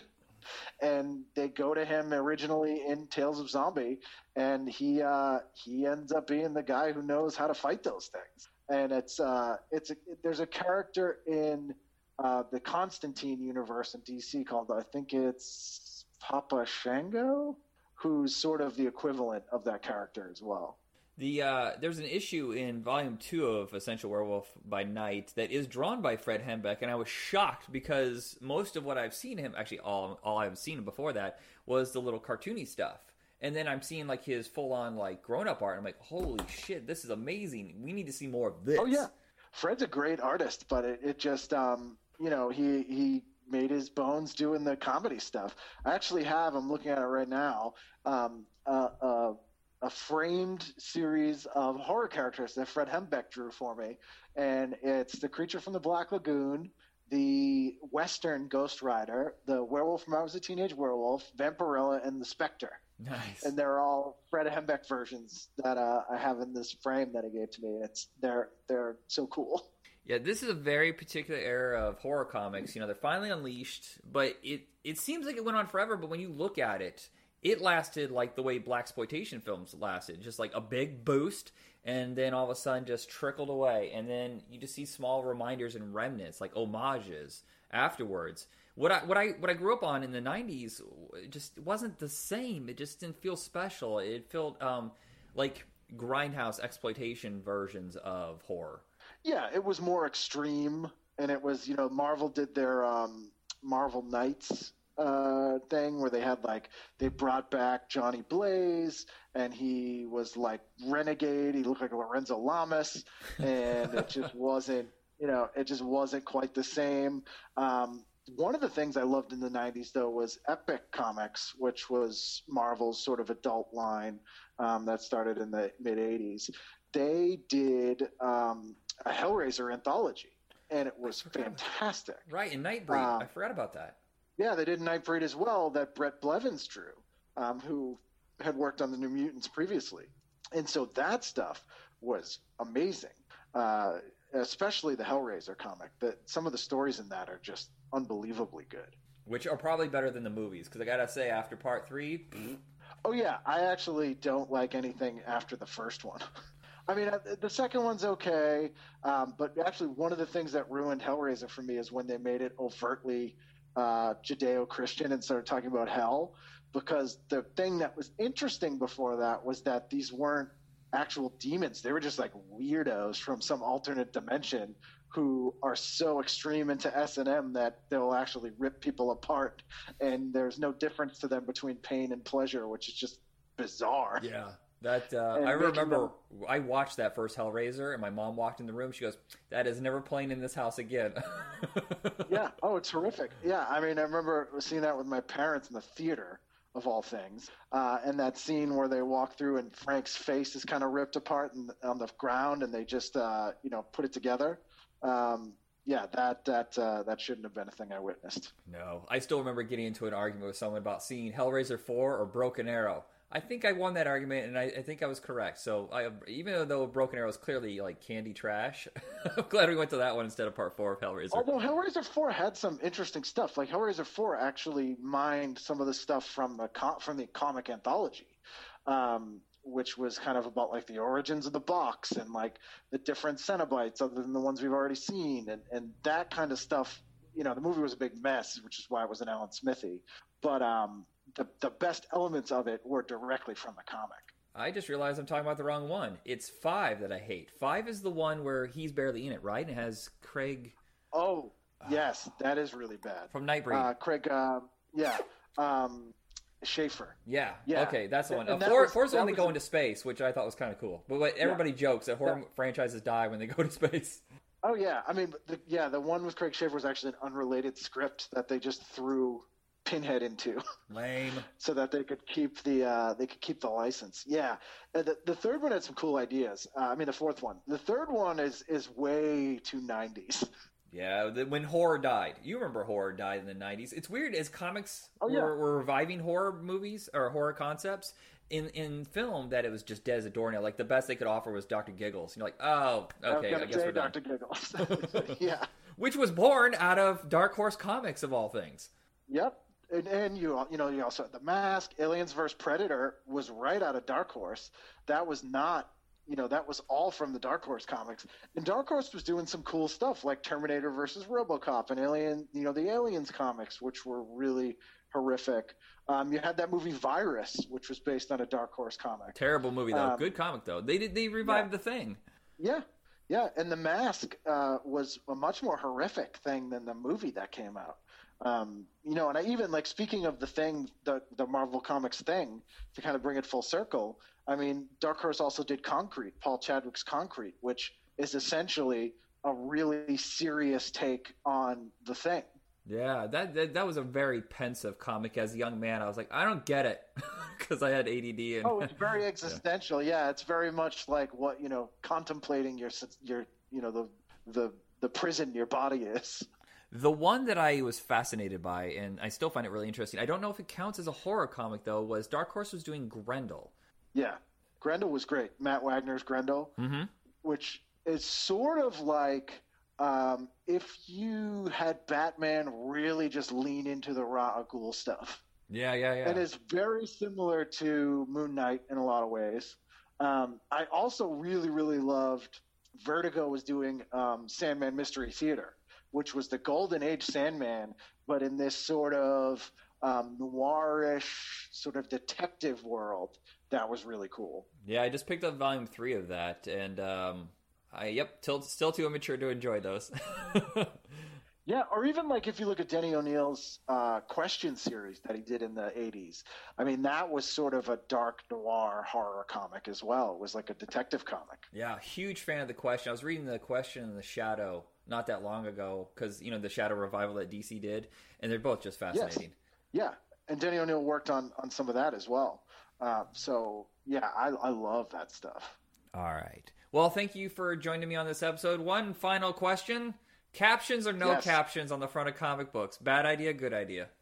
Captions? You mean like in this issue? No. Like that kind of stuff? When the characters would literally talk on the front, because this is like a plague during the Werewolf by Night covers, is that the killer would like be yeah. above the werewolf, be like, "I'm gonna kill you now," you know. Yes, I'll kill you, and you'll die forever this time, and I'll be the one to do it. Like that kind of stuff. Yeah. Yeah, I mean, I think it's less striking, but I don't have a problem with it. It usually also has nothing to do with the story in the comic. It does. It always throws you off. You're like, "What? No, that didn't happen. You teased me." Yeah. Oh, yeah. You're like, well, did you draw this before and then try to do it after, and then you didn't have enough time? Yeah, yeah. It's just like, what are we gonna do to hook this? You know, because this is before like truly amazing covers. Now it's all about the covers. There's 30 covers for every comic, which I think is a huge waste of money. But back then they had one shot, and they're like, well, we got to sell this, and like, well, the covers isn't doing enough. Throw a caption in there. Just make up something that's gonna happen. Well, that doesn't happen. Who cares? It'll sell. Right. I don't understand what this means. Does this clarify it? No, but it's fine. It's like the old Roger Corman movie posters. That wasn't in the movie. Oh, yeah, absolutely. All right. Anything you want to pitch before we go? No, I'm good. Just plugging along, doing my thing. Second As album coming? usual.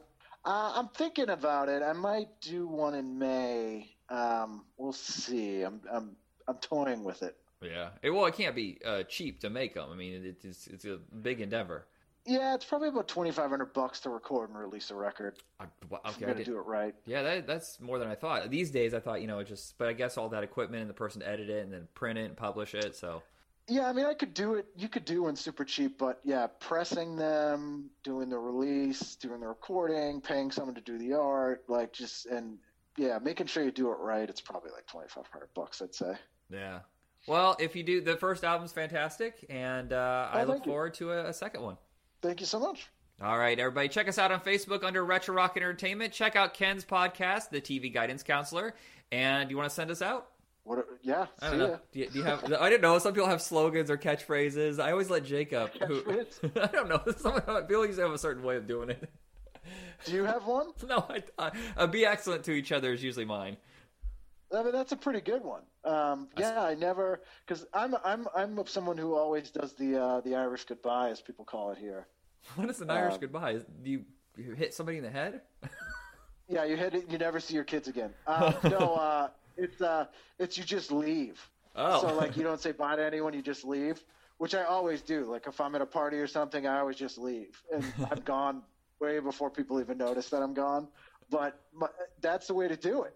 Because if they're people you waste so much time with the goodbyes. If they're people you like, True. you're going to see them again. And if they're people you don't like, who cares? A half hour later, you're like, I'm still saying goodbye. Shit. Yeah, like I've been trying to leave forever. All right, well, I guess we're gone. See you, kids. All right, bye.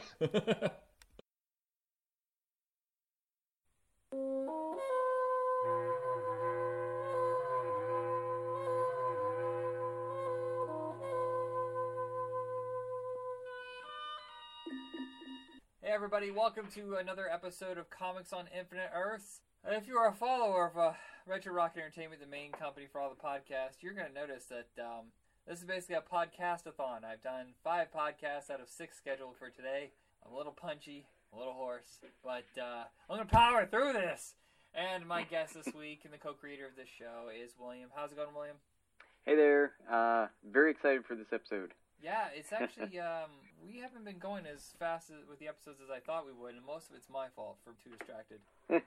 We haven't been going as what? Well, it was supposed to be like weekly, more often, and I found out that you had some episodes like sent to me, and I totally forgot about them. So it's been a little while since we did an episode. Well, no problem. All right, so this episode we're going to discuss something that is new to me, Swamp Thing, but specifically the first volume of Saga of the Swamp Thing, which is when Alan Moore took over the title. I have never read Swamp Thing before. I've only ever seen the movies, and that's about it. Wow. I don't believe I have seen the movies, but I had read a few of these issues before I actually read the whole volume. But also I had read some of the later issues, like by trying to think who was writing them. Rick Veitch, I believe. I read quite a few of those. So it's like early 90s. And yeah. And so he was trying to continue in the same vein, but not as good a lot of the time. But weren't the movies terrible? Oh my God.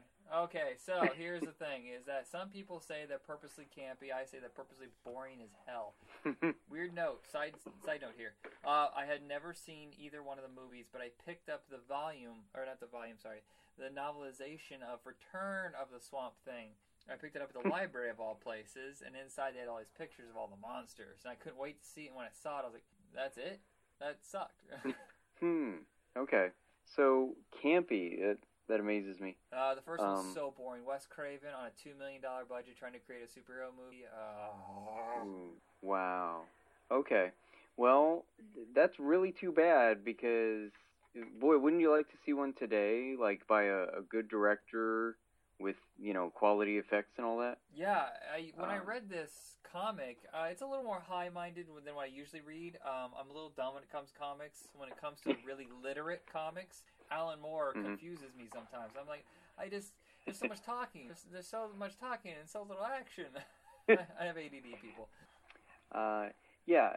Whereas I really get into stuff like this where I love it when they're like trying to make references to other works, and like a thing Alan Moore does throughout these is like he'll have a theme in that I want to say episode, no, in that issue, and he will like keep hitting home that theme in different ways throughout it. Like you'll have different characters all kind of ending up in the same place, or like in their life or whatever, and like I don't know if I'm describing that properly, but he just loves to like oh boy, how do you explain Alan Moore? I'm realizing this is very difficult. It's so layered. It's like he creates puzzles and then like makes all the pieces lock into place in surprising ways, I guess is one way to describe it. It's like a labyrinth. Sometimes you find your way out, sometimes you don't. And I find myself stuck in a corner crying, waiting for mommy to come and get me sometimes. But yeah, speaking of sitting in the corner crying, like he just he does so well at like putting Swamp Thing through the ringer, kind of like who did we discuss before like that? Oh, Born Again with Daredevil. Yeah. Frank Miller definitely put Daredevil. Did I say Frank Daredevil? I meant to say Frank Miller. Anyway, he definitely put Daredevil through the ringer in a way we like never imagined. Yeah, I've never read. Did you read any of the original run with Bernie Wrightson and Len? I'm not gonna remember. Len Wein. Yeah, I think it's Wein, but I'm not sure. Trying to think. Just a couple issues. Yeah. I feel like it was more horror, like 70s. 70s comics started bringing back the monsters. And it seemed like it was more of a horror title than kind of diving into what it is to be a creature of Earth, and environmental issues and emotional. He took it in a whole different path than the original run. Yes. Okay, you're going in the right direction. Yeah, let's get down to the actual what's happening here. They give him an entirely new origin, basically. He used to think he was a human turned into this Swamp Thing, and he discovers that's not at all true. That's kind of a spoiler if I go much further, I guess. No, it's fine. Okay, it's old enough that it doesn't matter. Everybody stop here if you have not read it. Go find it. Every library seems to have a copy, at least the first volume. Yeah, so in the original title, it's supposed to be a man who, it's also in the movie too, is where he gets caught in the explosion of chemicals. They think he's dead, and he comes back just as an amalgam of man and vegetable. But yes, he finds out that he is only the vegetable. He's a vegetable with a memory of a man, and trying to be that man, even though he has little to nothing to do with him. Yeah, Alec Holland is just like a remnant in him. He's not Alec Holland transformed. Yeah, so that kind of like drives him crazy for a little while, and he's kind of like, well, if I'm just a plant, I think I'll just go be a plant. And he just like goes and plants his roots into the ground and tries to go back to the earth for a little while. But then he gets pulled back again by one of his enemies. Floronic Man, or is that hasn't happened yet? I can't remember. I'm trying to think. It's either him or Arcane. Actually, I guess it's Floronic Man that first makes him come back, because the Floronic Man tries to destroy Earth with all of its plants. And it's actually a brilliant idea. I've never even heard of the Floronic Man outside of just like his name. I don't know anything about his history, but it seemed like he was kind of a joke villain for like the Justice or some other low-level hero. And all of a sudden, they take this guy who's like a D-lister and makes him a serious villain. Yeah, it was really kind of shocking. I don't think he had ever been much of anything until this. And then, like, after this, he gets used much better, like, gets used in, I think, the Batman titles in a very sinister way. And, this is, like, his comeback or whatever. It's weird that Batman and Swamp Thing would intertwine actually a few more times, and they're so wildly different in their style and in their content. Definitely. So he discovers that, and he eventually comes back, and I'm not sure where we want to go with this. Like, he goes on this odyssey of, I'm trying to think if that happens in this volume. I guess in this volume he doesn't really discover what he is yet, huh? No, for the most part, it is just the Floronic Man storyline, then it ends. Now, you have the further volumes. I have not read them, but you know what? There's very little time in the world. Where does it go, if you remember? I will just say that he discovers that he is not just some creature born in the swamp. He is actually Earth's... I actually got goosebumps from this. That's interesting. He discovers that he is Earth's, plant elemental. Oh, okay. Like, cool. the Earth has, like, this protector, this elemental, and there have been several throughout history, and they all have to be born the same way. A human has to combine with plants and fire, and that happens to be how he died. That's a strange coincidence, because there's numerous. Is there many, many different Swamp Things? I feel like the series canceled on like a regular basis, and someone else becomes Swamp Thing. You may be right. I'm not sure. I know that it ran for like 170 issues, and then it did restart a few years later. And maybe that was a new Swamp Thing. I'm not sure. Well, but there were by the way, there tried to be a new Swamp Thing during Alan Moore's run, and Swamp Thing actually had to kill it because it was like insane. Oh, great. Yeah, the only reason I bring this up is because I'm looking at the names here of the different Swamp Things. There's Alex Olson, that was introduced in House of Secrets, then Alec Holland, which is one everybody knows, Albert Holler, Tef Holland, Alan Hallman, Aaron Hawley, which I actually know an Aaron Hawley. I grew up with a kid named Aaron Hawley. I'm starting to wonder if maybe it's a Swamp Thing this whole time. I feel like I need to go look that up. It is so bizarre that the names are all so similar. Yeah, that seems kind of strange. Yeah, that makes it feel to me like they were just rebooting it or something. Of course, we know the very first one was just kind of a tryout. You know, the very first time he showed up in House of Mystery. But yeah, that's very weird. Yeah, the publication of Swamp Thing is all over the place. It seems like one of those cult titles that really never takes off. It's on volume 5 right now, and it looks like it just recently ended. But it's a cult title. I thought it was a Vertigo title for a while. Am I wrong? You are right. Like its heyday was when Alan Moore took it over here. It was an unloved title. It was going nowhere. He took it over. It became extremely hot, and then it did very well. Quite a while. It became a Vertigo title like around issue 120, and then it continued that way for like 5 more years, and then I guess it died out. But yeah, it's been hard to resurrect it ever since then. It's never ran more than like 30 issues since then, I think. Yeah.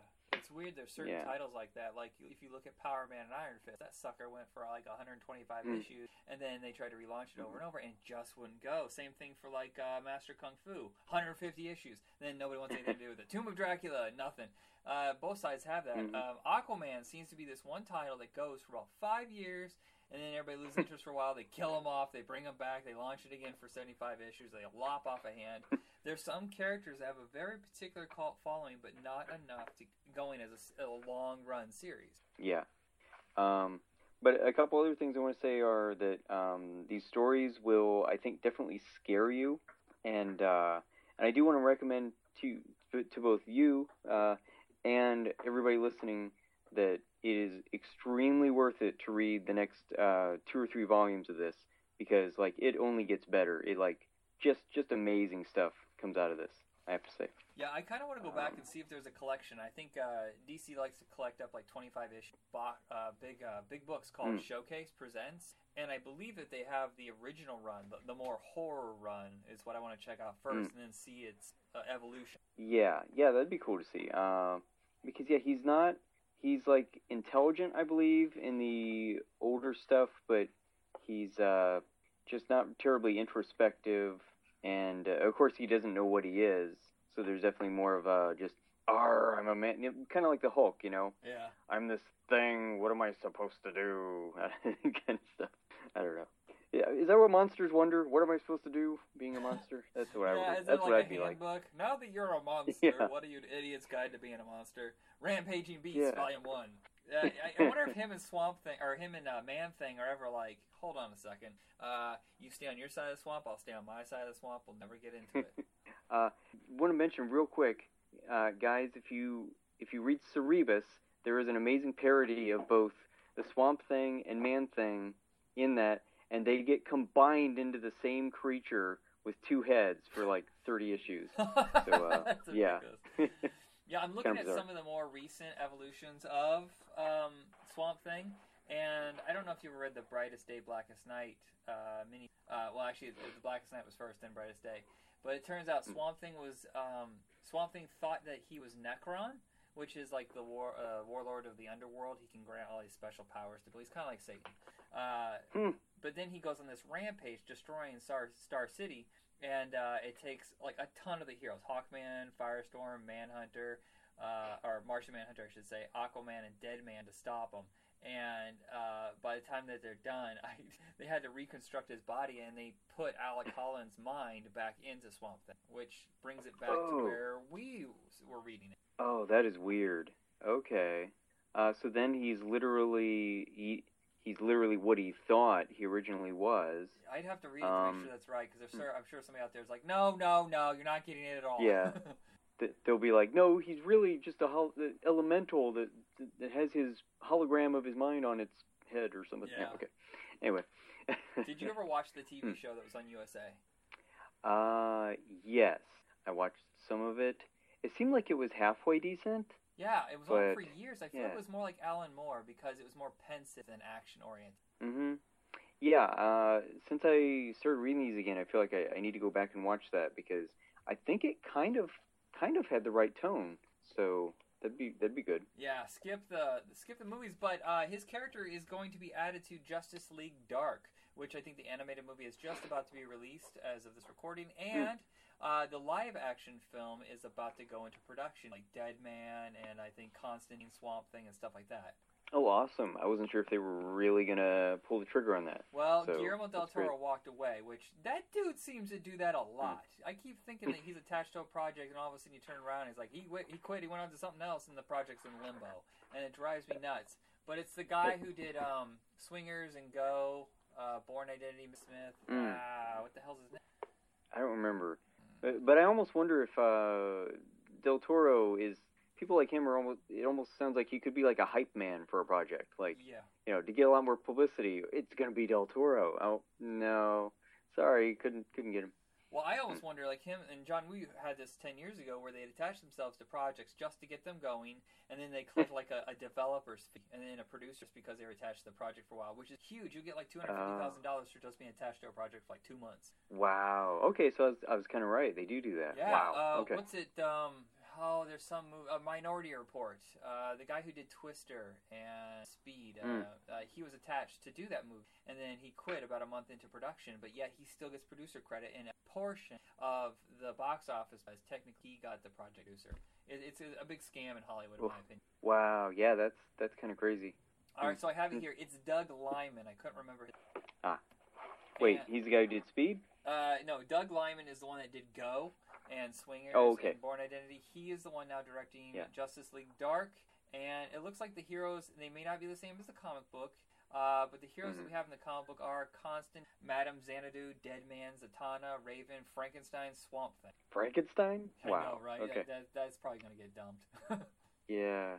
Okay, but that sounds pretty cool. Yeah, I think the person they're missing here, I'm pretty sure Etrigan, the demon, is. Oh yeah, he'd be awesome. Oh, here's the full list. Yeah. We have also Phantom Stranger, Shade the Changing Man, and Hmm. Zuriel. Zuriel, who's that? I'm pretty sure he was part of the Justice League for a while. He was like a guardian angel who had a sword and he got killed. Or something. But how do you kill an angel? Do they just go back and be an angel Weird. again? I don't know. Wait. Oh, okay. Is this Azrael?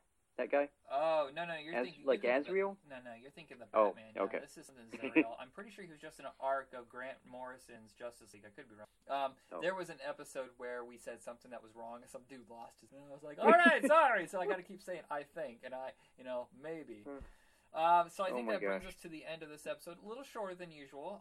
Not a whole lot to talk about, but you got me into Swamp Thing. I got to check this out. Good. Yes. Awesome. Yeah, I know we're not giving a lot of details, but the details are in the stories. I mean, these are amazing stories. This is one of those comics that stands up as like a literary work or whatever. There's just so much more going on here than superhero bash 'em ups or whatever. Yeah, so, I feel terrible. I feel like a lazy-minded fool when someone's like, "You gotta read Watchmen the book," and I did, and I didn't like it. I like the movie better. Well, what about V for Vendetta? That's a pretty easy read. No, I was bored. I watched the movie. Funny. Trying to think. Yeah. Well, I guess I liked both of those. I wasn't blown away by V for Vendetta. I love Watchmen, but you got to be into like symbolism and stuff like that. Like they had that whole parallel Black Barge, and I almost enjoyed that more than the rest of the graphic novel. So I don't know. Yeah, I really enjoyed them. It's in my top 10. So that is it for us here. Check us out on Facebook. Now, where do you find Comics on Infinite Earths podcast? Well, it's under the Back in Tunes page. I figured comic books and cartoons go well together, but I think for C2, we will probably focus on getting a page set up for it, maybe sharing some comic book news. I say season 2 just because we're kind of getting to the time of the year where I don't have any time to do the episodes, and it rains like crazy, so it's hard to record. So we're kind of winding it down. We may have a few episodes left, and then we'll come back in the spring, so you'll get reruns for a while. If the weather's good, we'll pop in with it here and there, but yeah, I figured we got maybe 1 or 2 more episodes, and then we'll just get ready for April. Okay. Let me ask this. Do you know if someone were to search for Comics on Infinite Earths, like on iTunes, do you think this would come up, or would they have to look for Retro Rocket Entertainment? Well, let me see. Every time you search up anything on the internet, it always comes up as porn, so... True. Let me find out right now. Let's see what happens. Yeah. It might be wieners here. Wieners and balls. Might just be like alternate dimension cosplay or something. Yeah. As we sit here quietly, I'll sing you a song. The internet sucks here. I don't know. It's not coming up. Yeah, I'll do that experiment. And, all right, we'll find out. If not, you can look under Retro Rocket Entertainment. Retro Rocket Entertainment is like the big umbrella for all the podcasts that we do. You can find everything that we do there, all the episodes, every podcast. No, when I typed in Comics on Infinite Earths, it just gave me Crisis on Infinite Earths and said, "You misspelled, you dummy." Funny. Yeah, so I'm thinking next spring when we relaunch, like full-on relaunch with more episodes, we will get around to making a page. Because I got to tell you, we got episodes that are doing better than I really expected. Usually the first season, as people get to know us, it's like drags. Barely any downloads, no one comments. We've been doing a great job. And I have to thank you for helping getting the show up and running and doing a lot of the episodes to pad the schedule, because there's been times when I'm not available and you've done like probably half on your side, so thank you. Oh, you're very welcome. Like I've trailed off a little bit, but yeah, I was glad to at least get several in there. Yeah, and Cameron was a great guest, and your wife is. I appreciate that, and we'll see you guys probably in a few months. All right, sounds good. Oh, if you feel like it, check out my podcast, which is Comics I Read to You, and it's pretty weird and kind of funny. Yeah, and a couple of our episodes have been crossovers, so you kind of get a style of, or get a sense of the style that he. Me, if I did a show all by myself, I'd be just farting on a ground. That might be fun. I'm not very creative, and I'm really gassy. All right, so that is episode 5 for the day down. Oh boy, my next guest when it comes to episode 6, I'm just going. All right, send us out. All right, see you later, guys. Read some comic books.